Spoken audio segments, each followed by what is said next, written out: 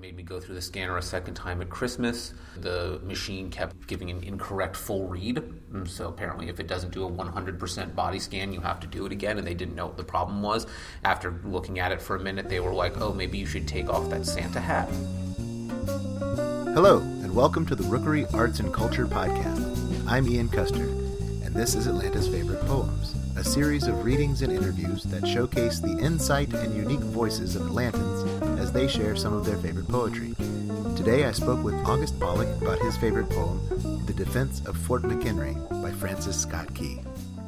My name is August J. Pollak. I am a occasional writer, former cartoonist, frequent volunteer at Dad's Garage Theater Company. And I live in Atlanta, but I'm originally from New Jersey by way of Washington, D.C. I am going to be reading The Defense of Fort McHenry by Francis Scott Key. It was written in 1812, and the poem is much more famous for only its first stanza, which is more commonly known as the Star-Spangled Banner, the American national anthem. Oh, say, can you see by the dawn's early light what so proudly we hailed at the twilight's last gleaming? Whose broad stripes and bright stars stood the perilous fight, or the ramparts we watched were so gallantly streaming? And the rockets' red glare, the bombs bursting in air, gave proof for the night that our flag was still there. Oh, say, does that star-spangled banner yet wave o'er the land of the free and the home of the brave? On the shore, dimly seen through the mists of the deep, where the foe's haughty host in the dread silence reposes, what is that which the breeze o'er the towering steep, as it fitfully blows, half conceals, half discloses? Now it catches the gleam of the morning's first beam, in full glory reflected, now shines in the stream. 'Tis the star-spangled banner. Oh, long may it wave o'er the land of the free and the home of the brave. And where is that band who so vauntingly swore that the havoc of war and the battle's confusion, a home and a country, should leave us no more? Their blood has washed out their foul footsteps' pollution. No refuge could save the hireling and the slave from the terror of flight or the gloom of their grave, and the star-spangled banner in triumph doth wave o'er the land of the free and the home of the brave. Oh, thus be it ever, when free men shall stand between their loved home and war's desolation. Blessed with victory and peace, may the heaven-rescued land praise the power that hath made and preserved us a nation. Then conquer we must, when our cause it is just, and this be our motto, in God is our trust. And the star-spangled banner in triumph shall wave o'er the land of the free and the home of the brave. I think most people don't know it was a poem. I think Defense of Fort McHenry, or Star-Spangled Banner, I think is one of the best poems and worst songs ever written. Almost entirely known by the world as the first verse is, the Star-Spangled Banner is the national anthem, and it is the most terrible choice ever for, not just for our national anthem, but as a song in general. It is, it has no normal meter. Because it's inspired basically by a hymnal, and it's not a good song, but it's a great poem, and the entire tone of the poem is different than when you're forcing it into meter.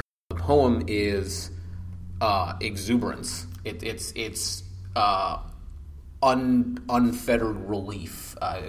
Francis Key wrote the poem. He was sitting in chains on a prison ship during the War of 1812 when the British were bombing Fort McHenry, and the poem was his response to waking up the next morning discovering that the British didn't take the fort.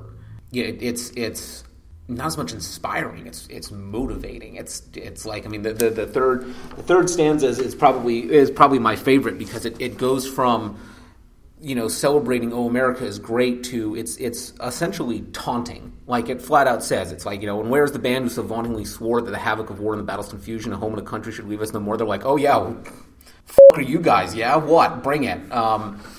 That's, you think about, oh yeah, the Star-Spangled Banner. You're right. Yeah, that's the poem where we tell people that if you fuck with America, we'll kill you. And you don't get that. You don't get that when it's just, the lady from Frozen singing it at the Super Bowl. And the reason I fell in love with the poem actually is, as I mentioned before, I lived in Washington, D.C. for about 4 years before I moved to Atlanta. And when I lived in D.C., one of the things I discovered first living in D.C.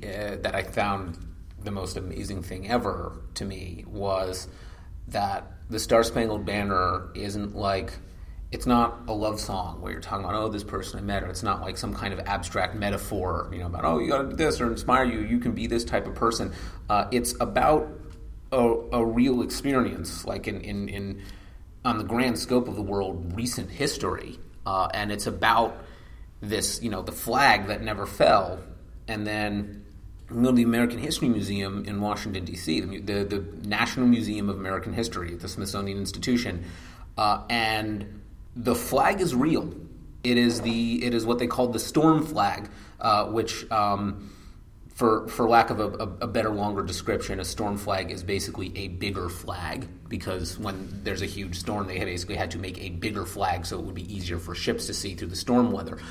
It fascinated me because when you think about artifacts, you think about when somebody says the word artifact to you, the things that usually pop in your head are either, something like Indiana Jones, like magical item from a Mayan temple that, may or may not, be mystical in nature or something, or just in general, you think about like, ancient Egypt or, things like that. Like, oh, these are things that are thousands of years old, dinosaur bones you dug up. It's like, no, this is 150 years ago. But here, yeah, there it is. There's the flag.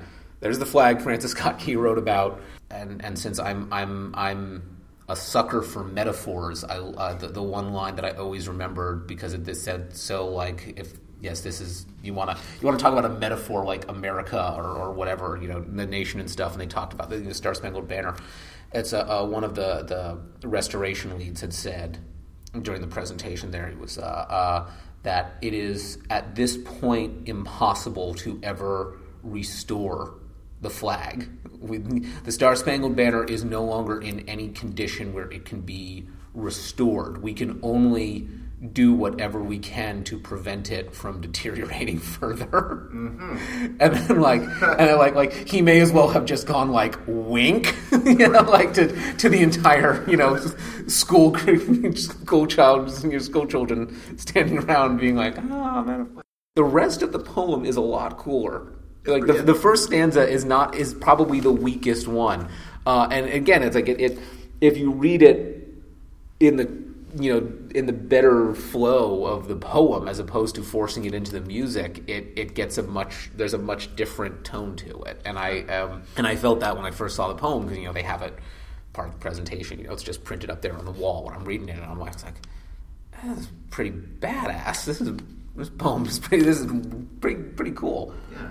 At its core, the poem stands for it. It is what it is. It stands for what Key was feeling when he wrote it. But at its heart, it's not about the optimism of America. It's about the stubbornness of America. I mean, like I said, like before, it's a taunting. Gets taunting near the end. It's like it's America is here to stay. Like, deal with it. It's our national anthem is the shades dropping. Our national anthem is just the shades dropping. Yeah, deal with it. Atlanta's Favorite Poems is modeled after Poet Laureate Robert Pinsky's project, Your Favorite Poem, which can be found at www.favoritepoem.org. Information and interview bookings for the Rookery Arts and Culture podcast can be found by contacting rookeryatl@gmail.com. I'm Ian Custer. If you haven't read a poem in a while, go read a poem. I'll talk to you next time. Did you read this poem about a giant flag? My God, what a country we live in.